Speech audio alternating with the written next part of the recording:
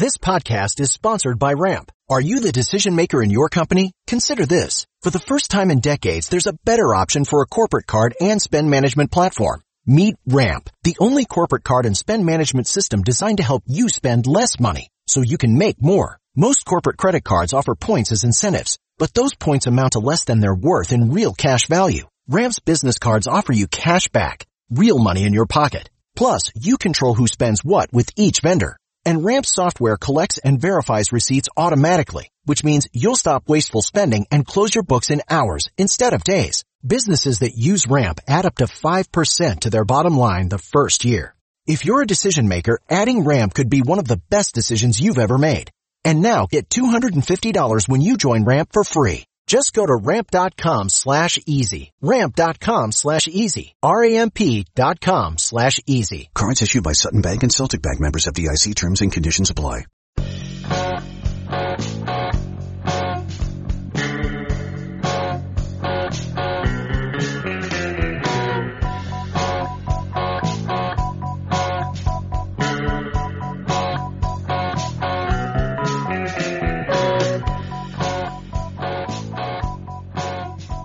Hey everybody, welcome back to From Complex to Queens, Amazing Avenue's minor league podcast. I am Steve Sypa, and this week I'm joined just by Ken Lavin. So how are you doing this week, Ken? Yeah, pretty good. Can't complain. Alright, so let's do promote, extend, and trade. And again, perusing Wikipedia, on this date in 1936, Franklin Delano Roosevelt, he was elected to his second term as president. And then if you fast forward to 1964, Lyndon Johnson was elected to he was elected for his first term, but obviously because of JFK's assassination, he was already president. But I was doing a little research and I couldn't actually find why those two guys are the only ones that we refer to using their three-letter initials. I was trying for like 10 minutes, not really too in-depth. Mm-hmm. But the only thing that I could really piece together is that the Roosevelts and the Kennedys are like American nobility, I guess, quote unquote.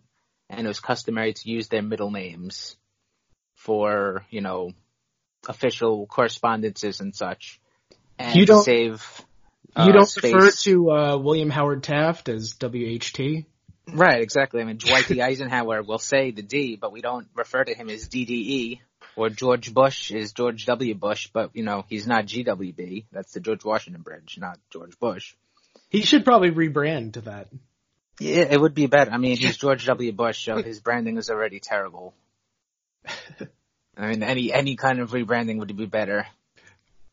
Yeah, naming yourself after one of the most trafficked bridges in... It's still better than George Bush. I mean... Good career move. Yeah. But anyway, so in honor of those two presidents whose nicknames are their three initials, what baseball players that are also known more commonly by their three-letter initials are we going to promote, extend, or trade? First, we have JBJ, Jackie Bradley Jr. We have GMJ, Gary Matthews Jr. And we have EYJ, Eric Young Jr. Oh, wow. Okay. So I think, as much as this pains me to say as a fellow Central New Jersey resident, I think we have to trade Eric Young Jr. Mm-hmm. I don't have a particularly good reason for, promoting Gary Matthews Jr. other than I think he had at least one, very good season. Not for the Mets, but maybe I'm misremembering Gary Matthews Jr.'s playing career. But I think the obvious extend, ironically enough, is Jackie Bradley Jr., who I know had at least one 5-WAR season. Yep. I think. Yeah, Gary Matthews Jr. had one all-star type campaign. So, yeah. I also extended him, but I switched Gary Matthews Jr. and Eric Young Jr. Mostly because I remember Gary Matthews Jr. had a very bad Mets tenure. Yes, basically I have negative memories of him, and I remember just he just seemed very insufferable, and his father, of course, too. Mm-hmm. Whereas Eric Young, he wasn't good, but like it was hard to dislike him. If you had to guess Gary Matthews Jr.'s triple slash as a Met, what would you say it was? Let's go with 192, 260, 340. So you're almost there on both average and on base percentage, but you're a full 100 points high on the slugging. Oh my god, I didn't know it was that bad. Yeah, 190, 240, 190, 266, 241. Oof. Guess what the weighted is, the WRC plus? 17? 38. Oh, okay, well. Still not good. 36.9% K rate, which is like 20 full points above his career norm. But he did bat fourth for the Mets at least once, so yes. Go figure. All right, well, that was a little disappointing, and that's a good segue, I guess, into the meat of our episode today, which are the St. Lucie Mets. And, coming into the year, expectations were kind of tempered. The players that were projected to join St. Lucie at the beginning of the year weren't exactly too exciting of a group. And when the official rosters were announced, sure enough, there really wasn't too much in terms of prospecty goodness. It was Desmond Lindsay, who he ranked 14 coming into the season, Tony DeBrell, who he ranked 15, and Jordan Humphreys, who he ranked 20. DeBrell, he had a fine year. We'll talk about him more in a minute. But Lindsay, he only played in 15 games, and he struggled thanks to all the injuries. And Humphreys ended up not even playing with St. Lucie. The rehab from Tommy John, there was complications beyond what we were told or expected, whatever. So, prospect-wise, it was not good for St. Lucie. Their pitching on paper was pretty good. For the year, they had a .339 ERA, which is fourth best in the Florida State League. And among the starters that spent at least half their season there or so, Tommy Wilson paced the team. He had a .201 ERA. Tony DeBrell was next. He had a .239. When Joe Cavallaro was starting, he had a .302 ERA. Kevin Smith, he had a .305 ERA. Kyle Wilson, he had a .380. And Luke Rennie had a .383. Problem with all of that, though, is the numbers are nice, but by and large, there really is not too much talent in that group, or at least high upside talent anyway. Yeah, a lot of them were kind of old for the level. Yeah. DeBrell, his stuff's solid, but, he has kind of major command issues, and he really struggled in Double-A, and he needs to figure things out if he's going to progress as a player. Smith, the stuff isn't really that great. It's kind of loogie-ish, and he probably ends up as a lefty reliever. Joe Cavallaro and Tommy Wilson, they kind of have reliever profiles too, but I'm not really sure about their chances. And then Kyle Wilson, he's young, but the numbers aren't really that great, the peripherals. And Luke Rennie, he's, older, so I'm not really sure about their chances either. So, yeah, great numbers from that group, but not really too sure about the odds that those players ultimately make it far in their minor league careers or, become major leaguers. Yeah, all of them are like a bit light on stuff. Mm-hmm. Flaws, red flags for everybody. Of them, DeBrell and Smith are the two marquee names, I guess, if you want to call it like that. And I think that there's a lot of not confusion, but let's hone in on Kevin Smith here, because that is where there's a lot of dissonance, I guess it's a better way of putting it. Baseball America, they have him ranked in their top 10 Mets prospect list, and I think that is fairly silly. It's not a great system by any means, the current, Mets minor league system, but to have him in a top 10 list is doesn't make sense to me. And MLB.com too, their prospect list also has Smith in the top 10, I believe, or just outside of it. And I haven't done my list yet, but just kind of the vague ideas that I have about where I would place people. Smith is not in my 10. I don't even know if he makes my 25. Yeah. I think he'll be in my 25 just because I'm really going to be grasping for names at that point. Yeah, I mean... Like, it's really not a good system. Once you get past, even in the top 10. Like, Zamora was in our top 25 last year, and I think he's not too different a prospect from Zamora, except that he's still a starter, you know? But I agree with you that he's, you know, kind of meh. I mean, I don't know where Baseball America and MLB Prospect Pipeline got their reports from, but I mean, we've gotten firsthand reports of Smith too, and you know, it's not bad, but you know, like we're saying, it's probably ends up being a loogie profile, which, you know, as a Major League Baseball piece is a pretty valuable and important thing, though going forward, I know the rules about rosters are changing and how many batters pitchers can face will be changing, so their utility there'll always be a need though for a guy who's very good at one specific thing, you know. But as the value for a player like that as a major league player is much greater than their value as quote unquote as a prospect, if that makes sense.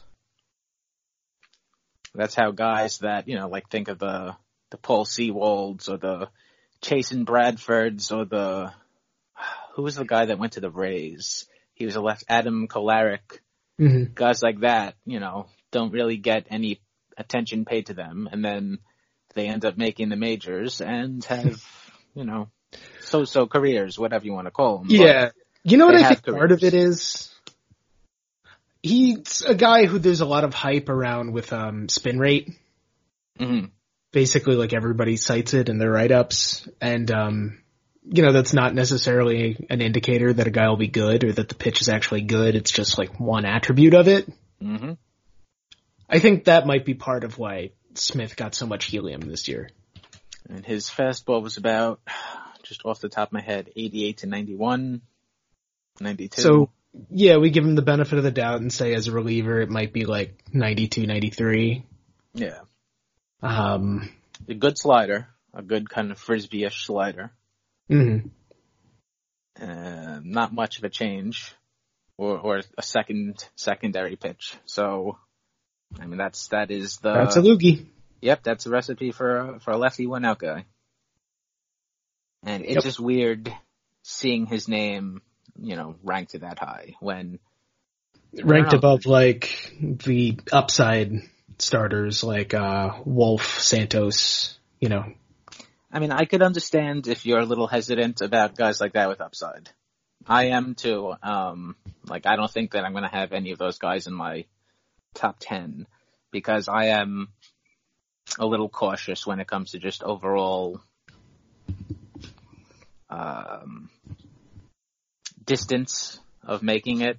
You know, I think there's like an optimum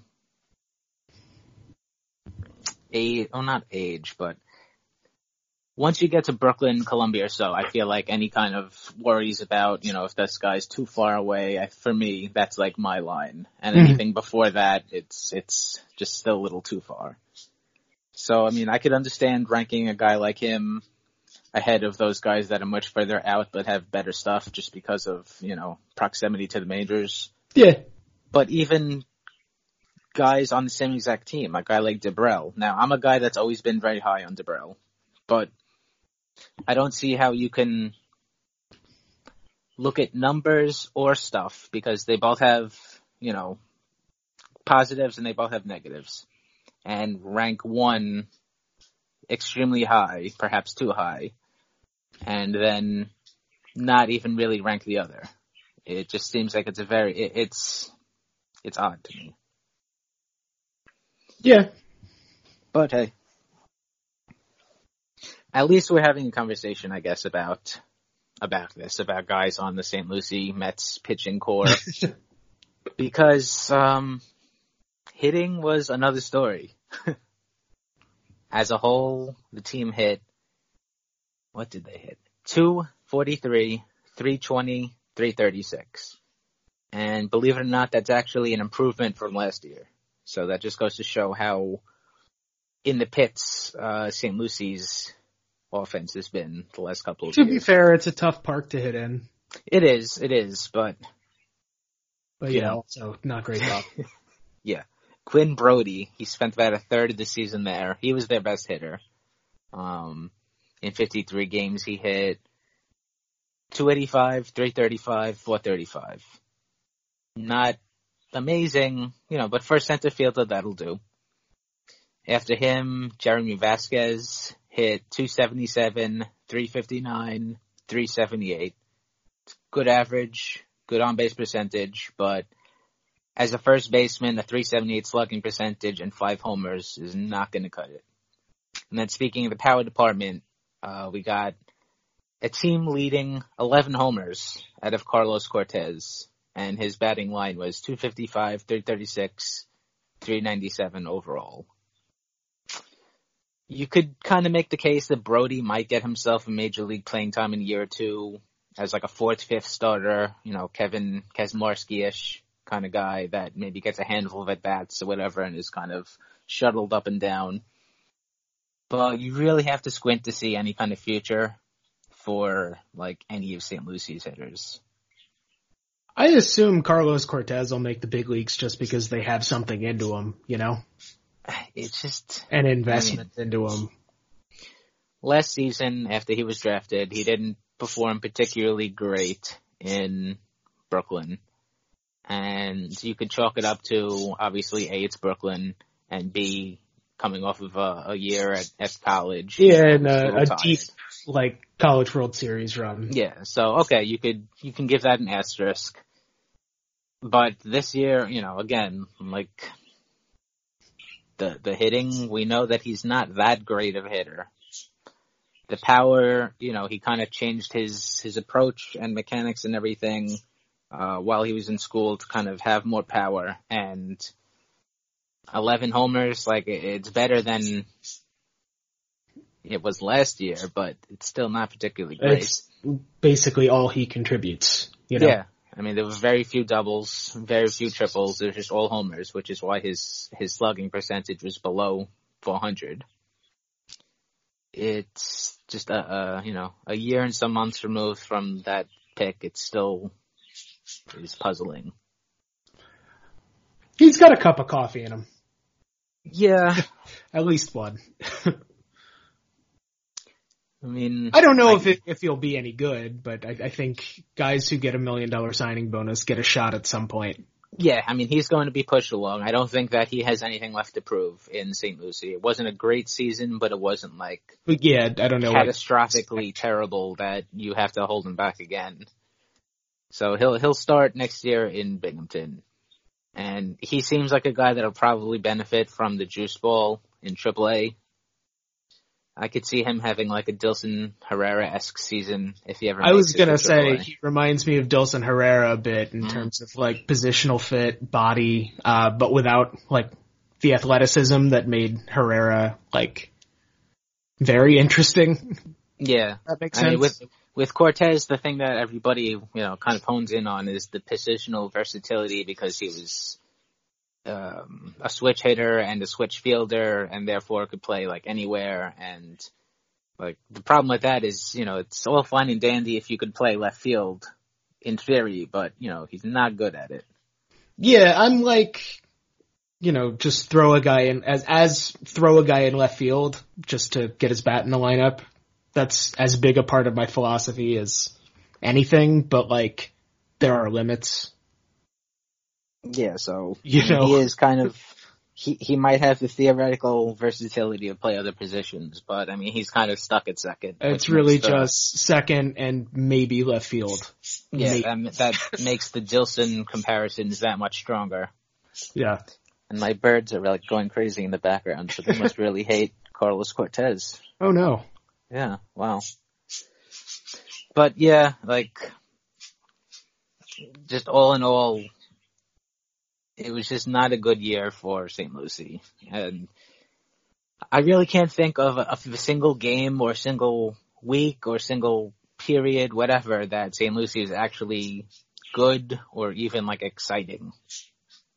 I wouldn't say exciting, but they were like pretty good deep into the season. They were just out of the races because, Wander Franco was playing for Clearwater.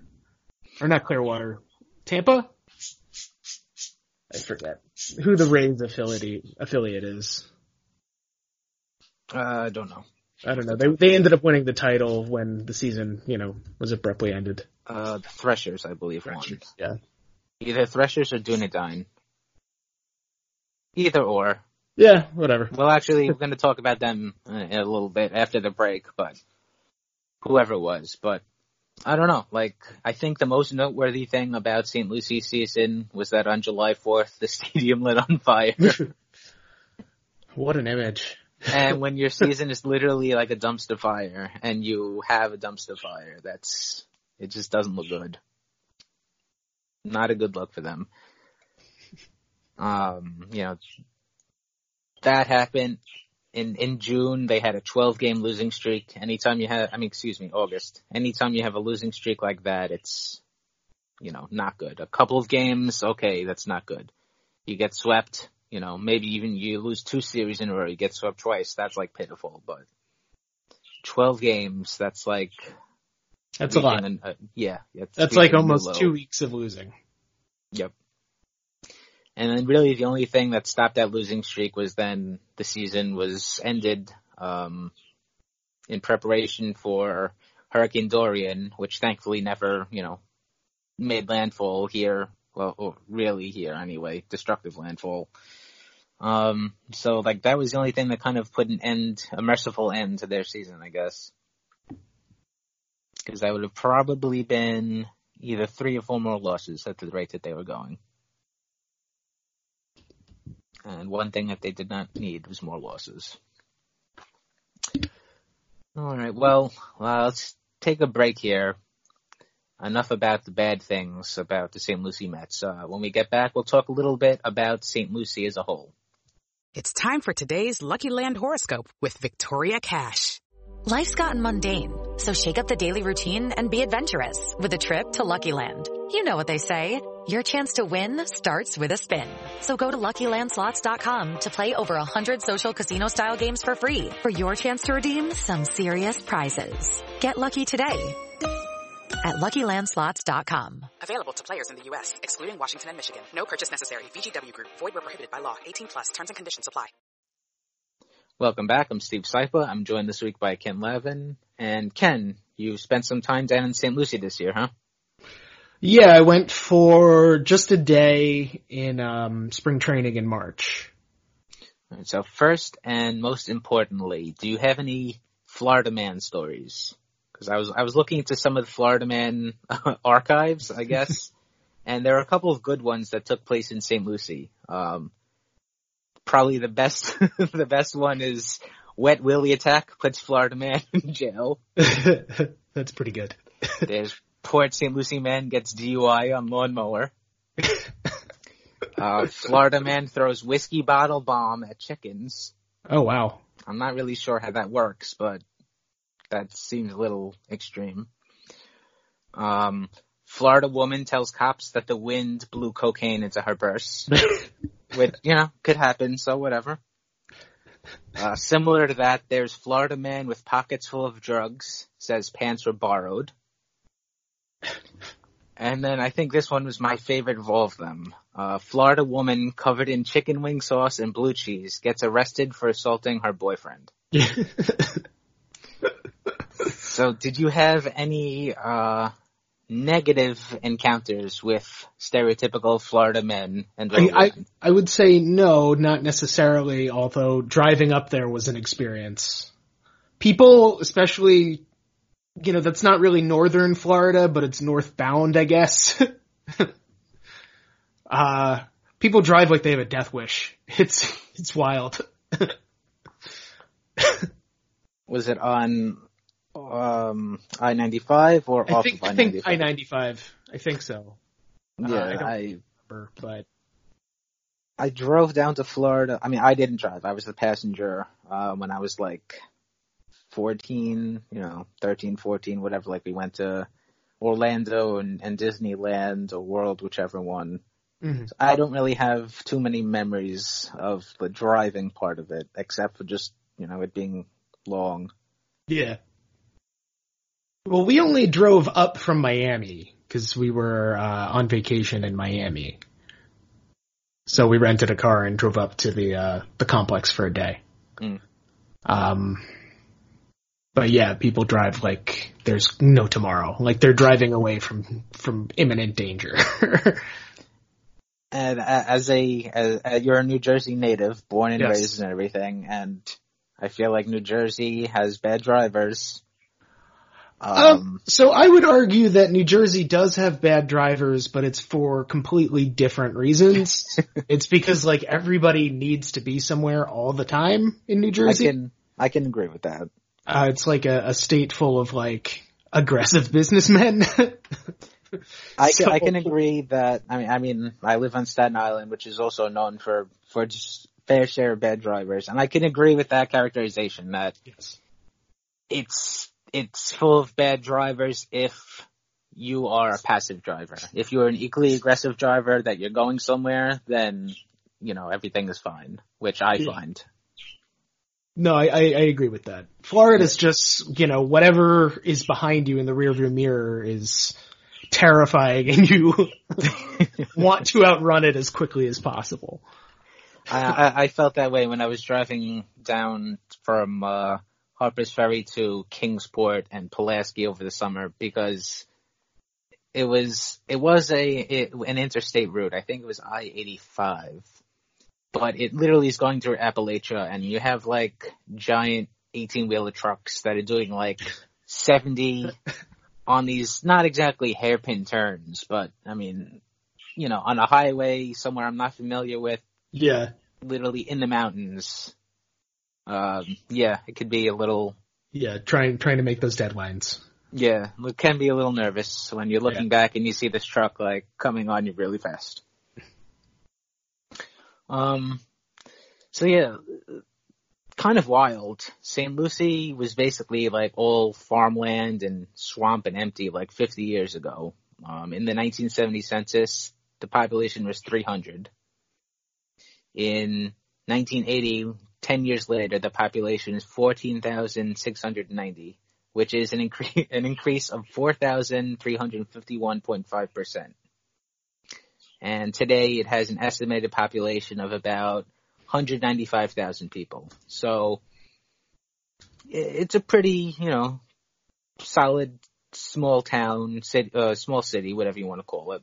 And there's stuff to do from what I gather, but like spring training baseball and then the GCL and the St. Lucie Mets, they're like the biggest thing in town. So does the city kind of embrace like baseball as a whole?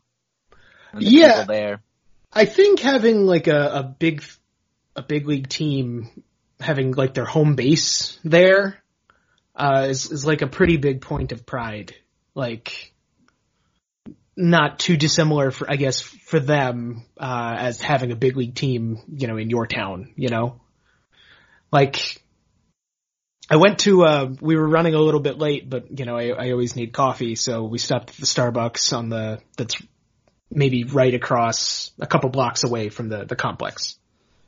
And like 4 different people while I was in line, like wearing all my Mets crap, asked me like, "Oh, you're a Mets fan? Yeah, no, that's awesome.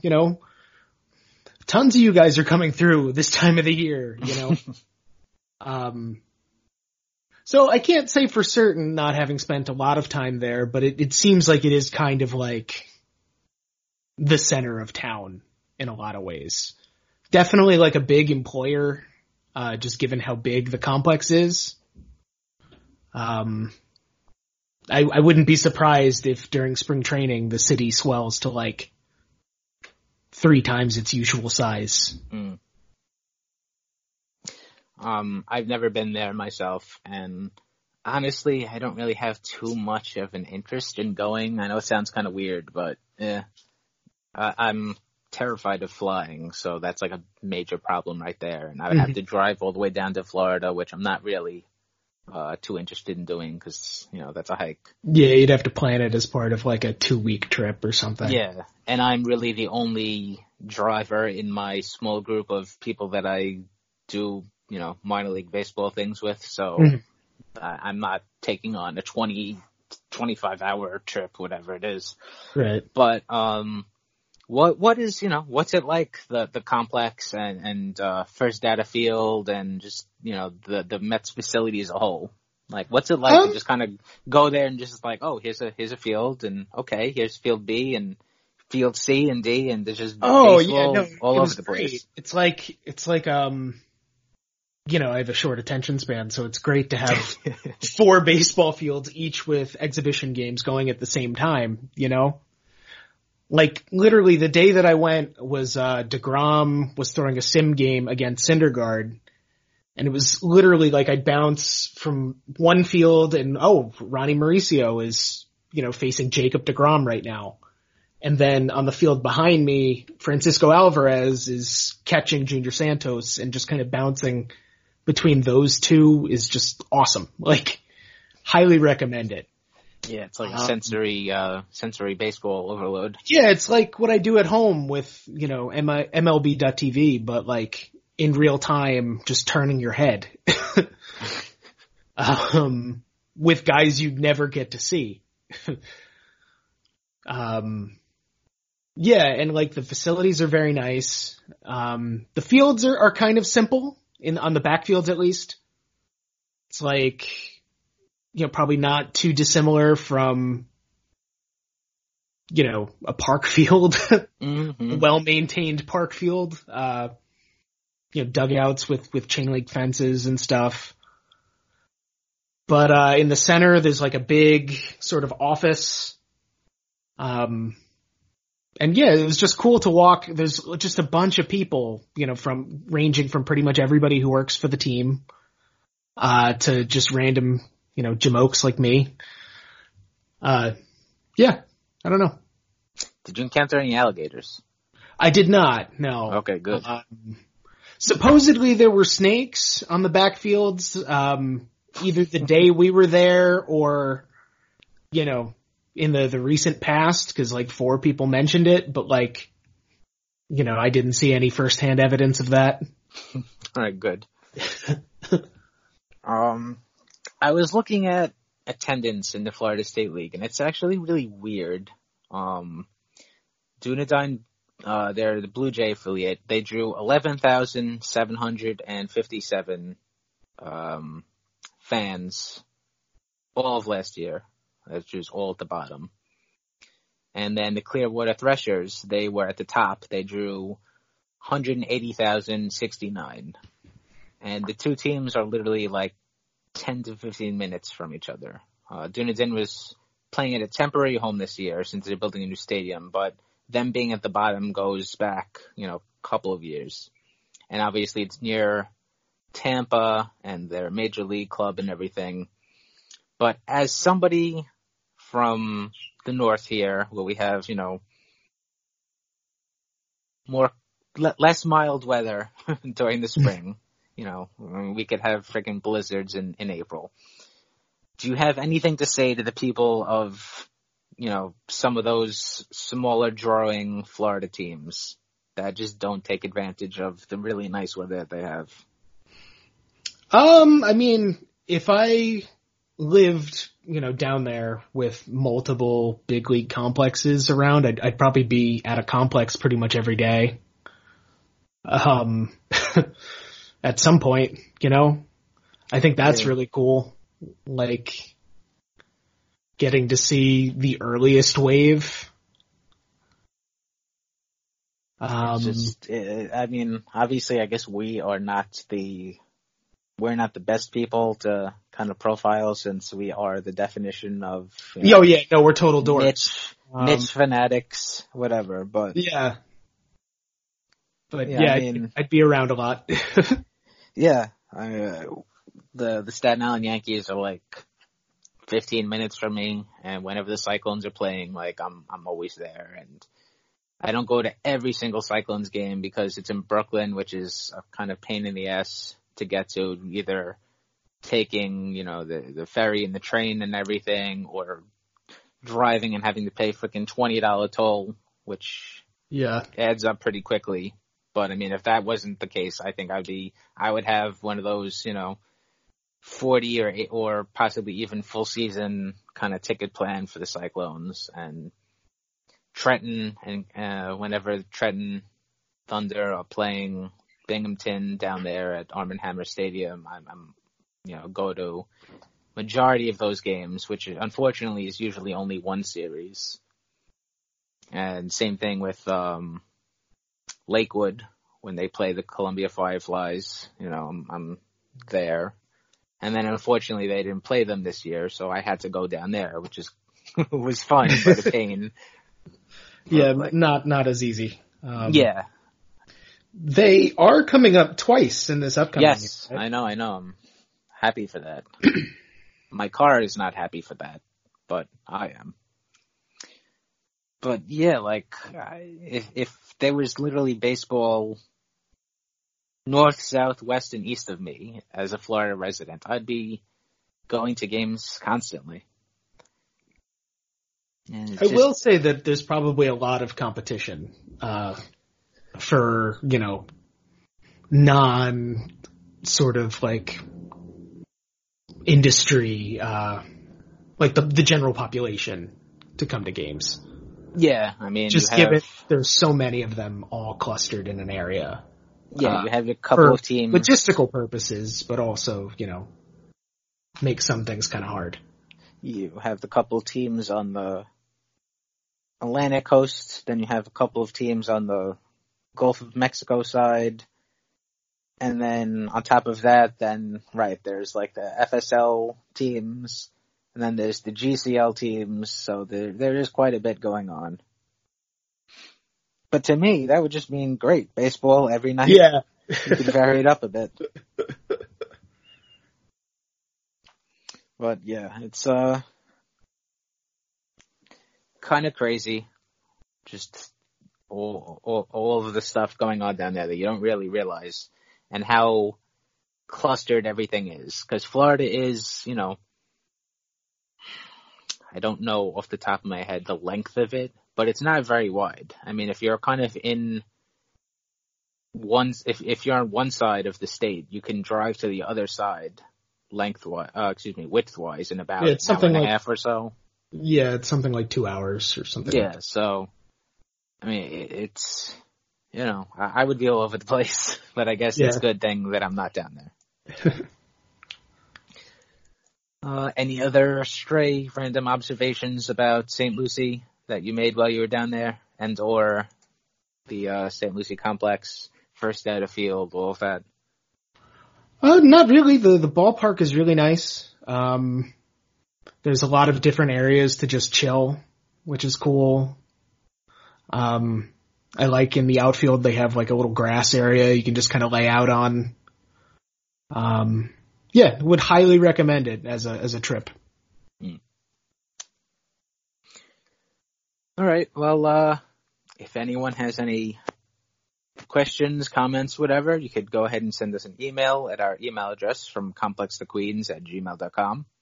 You can follow us all on Twitter. I am at Steve Saipa, and Ken is at Ken1191. Subscribe to the podcast if you don't. Rate and review it if you haven't already. And obviously, thank you for listening. And we'll be back next week with a recap of the Binghamton Rumble Ponies and their 2019 season. And until then, love the Mets, love the Mets.